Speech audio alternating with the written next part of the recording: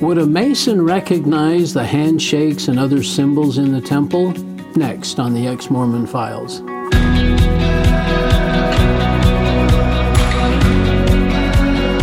Hi, welcome to another episode of the Ex-Mormon Files. I'm your host, Bishop Earl, and I appreciate you joining with us. Last time we got to meet Karen, and today we get to meet her husband, Greg. Nice to be here, Earl. Nice to meet you and have you come and share your story. Thank you. It's really a fascinating journey that you've been on. Yeah. To me, I thought that was normal, but later in life I found out it was a little bit different. A little different. Yeah. Where were you born? I was born in Casper, Wyoming. Really? In 1963. Okay. And then moved as a 3 or 4 year old. We moved to California, Central California. Central California. Okay. And so I went to school there in my early years, and then my dad worked for a newspaper company, and so we were transferred out there from Wyoming to California. And then he was transferred from there to Provo, Utah. To Provo. I think we came in 1974, somewhere around there. And were they LDS? No. Oh, they weren't? No, actually, when we first moved, from California, it was quite strange. From Wyoming to California, I was a little kid with the crew cut and cowboy boots, and this is 1966. And Vietnam War was going on, full battle, and the area where we moved to, I was I stood out a little bit. Number one, I was the minority in the school system. Oh. And I looked real funny because of the crew cut and the cowboy boots. So I was picked on quite a bit, and learned I had to hold my own. Stand up for yourself. Huh? So then we were transferred to Provo.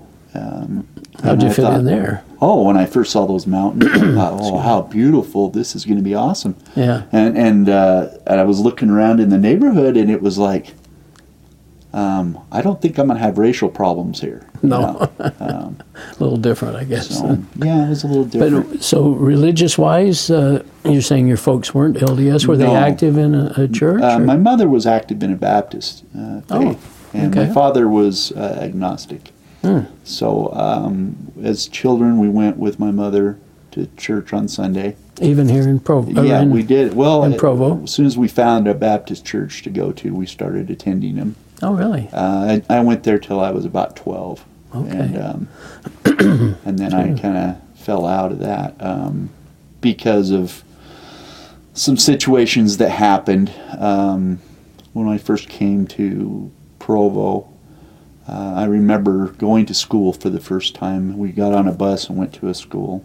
And after school, instead of coming home, we went on a bus and we went to this other place, which I thought was part of school. It had a big, steeple on it, and it said, Jesus Christ of Latter-day Saints. I didn't know what that was, but I figured this is part of school. And we went in, and after that, I came home, and I asked my mother, how come the California school system must be really lacking, because I'd never heard of these presidents that they were talking about, Oh my goodness! And they'd taken you to a church. They'd taken me to primary. Primary, and I didn't know what that was. Because that used to be during the week. Yeah. Oh and my so goodness! My mom asked me, "Where did they take you?" And I showed her, and she says, "Well, that's the Mormon church, and we don't go there." And I said, "Oh, okay." Did you know? You didn't know what a Mormon was? I didn't know what it was. So the next week when they were going there, I said, "No, I'm not going." They said, "Well, aren't you LDS?" And I said, "No, I don't do that stuff. That'll fry your brain." Because I'm coming from California in the '60s, thought it was LSD. I got a little mixed up there. Yeah. So. But your mom, did she say anything about what a Mormon is, or no? She didn't really know either. Oh, okay. In the area we grew up, even Baptists were kind of few and far between. It was mostly Catholicism that was in that area. So. Oh, okay. So at that point, my relationship with my schoolmates changed. When they found out I wasn't LDS. And so I was literally at school lunch, I would sit at a table by myself, and everybody else would sit over there. and make little smirks and stuff. And I thought, boy, this is California all over again. I am getting, but it's not about racial this time. It's over religion. Oh. And so, they'd come over and because of strength in numbers, and I was singled out, they tried that picking on me again. Of course, that didn't work very good for them because I had already had lots of experience in standing up for yourself. Standing up for myself. Yeah. And so... that's interesting. So, that didn't turn out so good. So I didn't have a real good disposition of LDS or Mormons because I didn't think they behaved well. Yeah. I didn't believe that they practiced what they preached in those days. Yeah. And at this time we only lived about 6 blocks from the Provo Temple. And and I used to call it the giant thumbtack for some reason. I don't know why, but kind of an upside down thumbtack. That's funny. Hadn't heard that one. Yeah. So you go on to high school, I guess, and you're still in. School, and at that time, I'm feel like I'm pushing the other way. I'm feeling I played football and I was accepted as long as I was playing sports. Oh. Because I was good at sports, and I was really gung ho with sports, and. But I didn't fit in. Other than school, in the halls and stuff like that. So I kind of started hanging around the rougherneck kids, because I at least accepted by that. Yeah. Being lonely it's not fun. And I was a junior in high school, and I met a wonderful lady, wonderful girl that didn't care at that time that I was not LDS, and we had went on a field trip and we got along really well. That was Karen. Yeah, it was Karen. Yeah. Yeah. That's special. Yeah. You got along well, but what happened? Well, we got on great, and but I wasn't LDS. I wasn't going to join the LDS church, and I wasn't a returned missionary. Right. And so I didn't fit the mold that her dad had set for her, and so she ended up marrying a person that she thought was in that mold. Yeah. So you go on in life, I guess, and what goes on? Yeah. After high school, I because of the way I felt like I was treated, I rebelled. So I always was working. I took pipeline jobs and really high paying but rough jobs, oil drilling and that kind of stuff. And kind of back in Wyoming or North Dakota? Yeah, I kind of traveled all over. I traveled all over the country, doing this kind of work. But religion probably wasn't much of your life. Religion wasn't involved with that at all. Matter of fact, it was probably anti-religion, if any. And, sure. So I fell in a deep hole, and it took about 25 years of that, of abusing myself with drugs and alcohol, and being around roughnecks and bikers and you name it, and I was around it, and getting in scraps, and some of them were very serious, the injuries that I received. But it came to a point in my life where I didn't think I was good enough, because growing up at 12 years old, I thought if I wasn't good, I wasn't going to make it to heaven. You really thought that? I really thought that. That's interesting. And so, if you're not going to go, make the best of it, Here. And so I was really unaware of what God's love really is. But was it still in the back of your mind all those 25 or so years? There were so many times that I heard that there was prompting to me that I just passed it by. I mean, I should be dead. And there was decisions that were made not by my thoughts, but by promptings to me to maybe take a right instead of a left that maybe has saved my life. Really? In lots of times like that. And I ended up feeling so desperate. And I call that the gift of desperation now.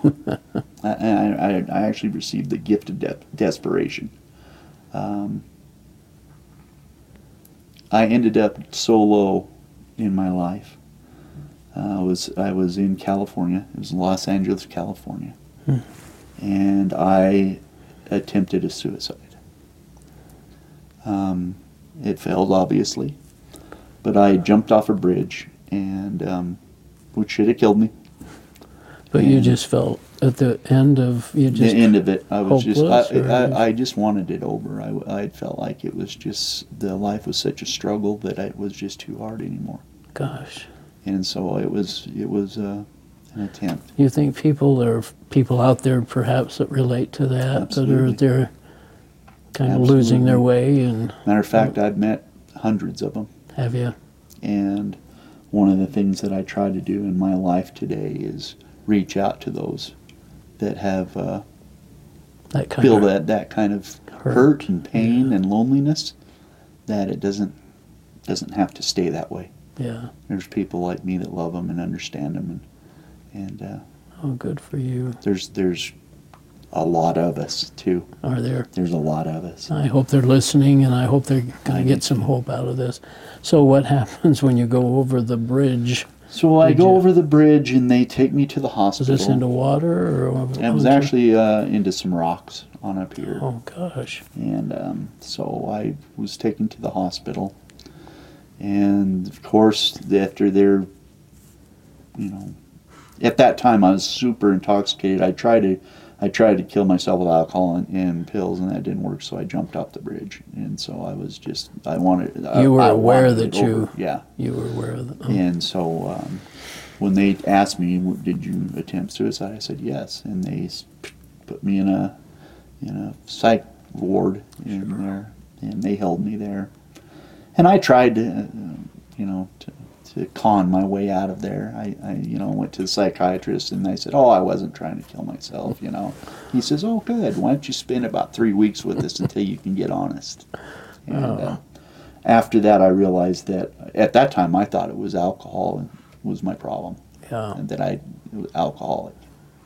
And so I voluntarily went to a sober living environment / rehab in Northern California.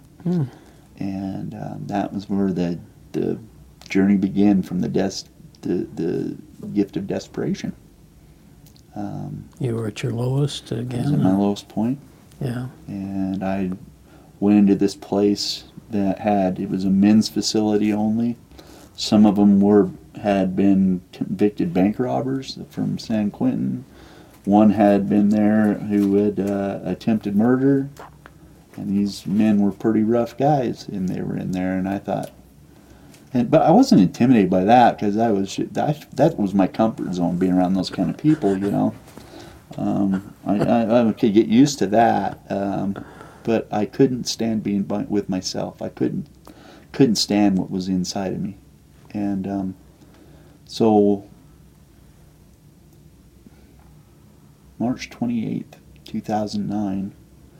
At 2 o'clock in the morning, I was off the back balcony in the redwoods, and I could hear the ocean, because we were a mile away from the ocean, and I'm looking at these giant redwoods in a full moon, and I said, if there's a God, then I need to talk to him. And I hit my knees, and I asked, God, please help me have one night of sleep. I just want one night of sleep, of peace. You're just in such turmoil, huh? And he granted that to me. So I said, well, I'm going to pray again. And I asked God, I thanked him, and that's one of the things that I do, is I thank God every day. Yeah. I don't think we do that enough. And I thanked him, and I asked for his will, not mine. What will you have me do? Yeah. And I will follow. Thank you for that gift you gave me. And the gifts just keep coming. That's all he wants, isn't it? He just wants our heart. Mm-hmm. Yeah. He wanted me to surrender. Yeah. And it felt like when I said, your will, not mine, it felt like everything I had held in my life had been lifted off my shoulders. Is that right? I was free. And then came promises that he'd made to me. Yeah. And he asked me if I would do certain things. And they were simple things like stay here and follow the orders of these people. And if you can do that, I'm going to promise you serenity. And that's the biggest gift that I've ever wanted was serenity. Little did you know what was coming down the road. No idea how. I spent 3 years at that facility. After I completed it, I stayed on for 3 years as a counselor there. Oh, you did? Helping others, huh? Helping others. I've about 170 men that I sponsored throughout the years of alcohol and drug addiction and other addictions. And, wow. All since 2009? Since 2009. So wow. This has been my 10 years. And along that journey, it was about being a servant. Giving instead of taking.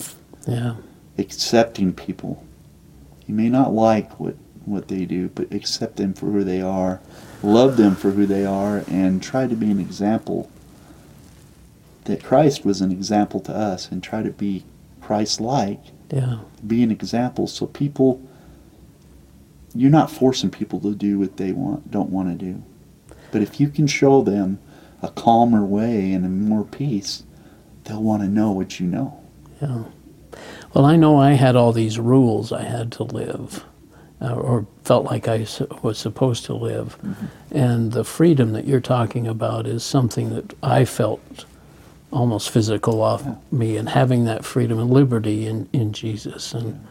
And you're looking back now, I guess you see times when Jesus has been like you. Jesus was with me at my lowest point. I didn't have to work to get him. He was there. Yeah, isn't that an interesting? We don't. I mean, Mormons have this. I've got to be worthy to go to the temple and to be accepted, but God actually they're meets worthy us before that. Yeah, I mean, God takes us as we are. You cannot build your way to heaven. No. The Tower of Babel was a good example of that. Yeah. So these people that you're helping, do they come to this? I mean, are they also eventually get to a low point? Oh, sometimes they get to low points, or family members of theirs get to low points, or some of them are just my neighbors that have the Stepford Wives look in our neighborhood, and then come to my door and say, I'm really struggling with this, and because they know you understand, because they know that they can trust me, and that I will. For one thing, their life and what they say to me, I don't broadcast. Well, that's one of the things I also feel like I gave up, was being judgmental. Mm-hmm. You know, judging people, accepting them for who they are, knowing that God loves them the way they are, although He'd like them to love Him more, I guess, and do as well as they can, but not to be judging. That's a big thing. It's amazing when you know that Christ has already done the work for us. Yeah. He's already paid the penance for us.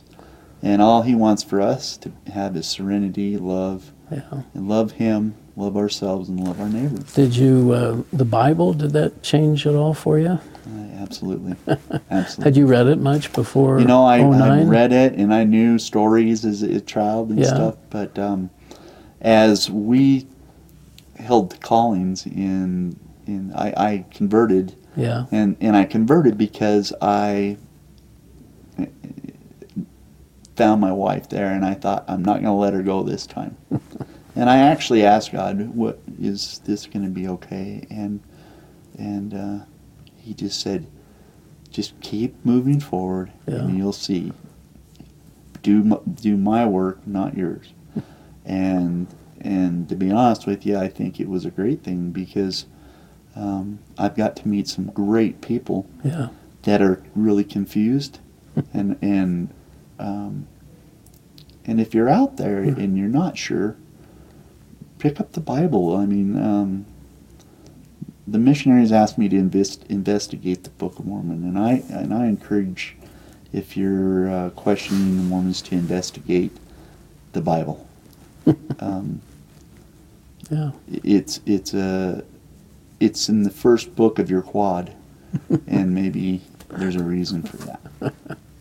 I noticed you brought the Bible here. Your mom, actually, she must be thrilled because she was Christian. Absolutely thrilled That you've made this journey and come to this. But she gave you the Bible, and yeah, she gave me this Bible. It was this was issued in 1956, so it's pretty special. yeah. She gave this to my wife and I for Christmas. Well, I appreciate your story so much. We're going to get you and your dear wife together here in a minute and have you share a little more of your story.